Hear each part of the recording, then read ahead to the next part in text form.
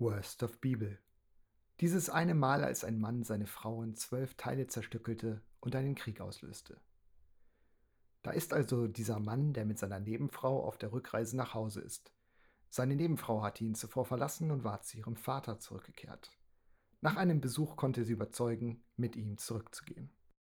Auf der Rückreise machen sie in der Stadt Gibea auf dem Gebiet des Stammes Benjamin Halt. Ein älterer Herr gewährt ihnen für die Nacht Unterschlupf. Und dann haben wir ein Déjà-vu. Aufmerksame HörerInnen und LeserInnen werden sich an die Geschichte Lots erinnern. Die Stadtbewohner forderten zwecks Massenvergewaltigung die Herausgabe seiner Gäste und er bot ihnen im Gegenzug seine Töchter an. So auch in Gibea. Die Stadtbewohner rotten sich zusammen und wollen den Gast so richtig durchnehmen. Und wieder bietet der Gastgeber Frauen als Ersatz an. Und wieder wollen die Triebtäter das nicht akzeptieren. Als die Situation immer brenzliger wird, bekommt es der Gast mit der Angst zu tun und wirft seine Nebenfrau dem Mob zum Fraß vor. Am nächsten Morgen kehrt die arme Frau nach dem massenhaften Missbrauch zurück und bricht vor der Tür zusammen. Tot.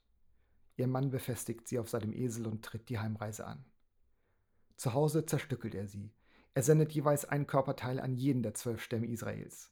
Das Kapitel endet mit den Worten: Jeder, der das sah, sagte, so etwas ist noch nie geschehen, so etwas hat man nicht erlebt, seit die Söhne Israels aus Ägypten heraufgezogen sind, bis zum heutigen Tag.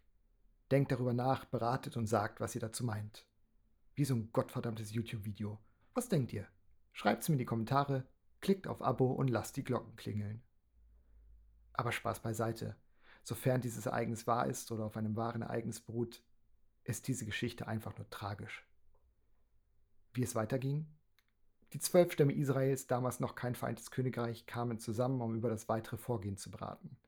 Es wurde beschlossen, in einer Allianz einen Rachefeldzug gegen Gibea und den Stamm Benjamin zu führen. Im Prinzip also eine Art Bürgerkrieg unter den verwandten, aber nicht vereinten Stämmen. Nach mehreren Schlachten gelang es der Allianz, die Benjaminiter fast vollständig zu vernichten. Über 25.000 Krieger des Stamms wurden getötet und ganze Städte geplündert und niedergebrannt, Mensch und Vieh massakriert. Nur 600 Männer überlebten. Klar, bei allem Verständnis für die Empörung über die Vergewaltigung und Ermordung der Frau, das ist schon ein bisschen eine Überreaktion gewesen.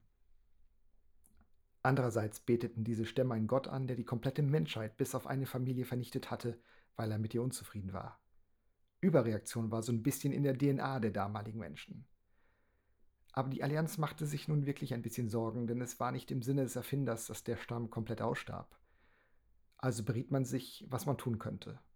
Man entschied, dass man seinen Frust an der Stadt Jabesh Gilead auslassen würde, mit der Begründung, dass diese nicht an der Allianz teilgenommen hatte.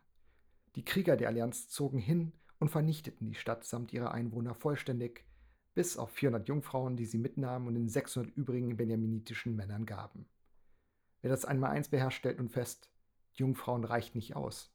Und so erhielten die Benjaminiter die Erlaubnis, zusätzlich noch 200 Frauen zu entführen.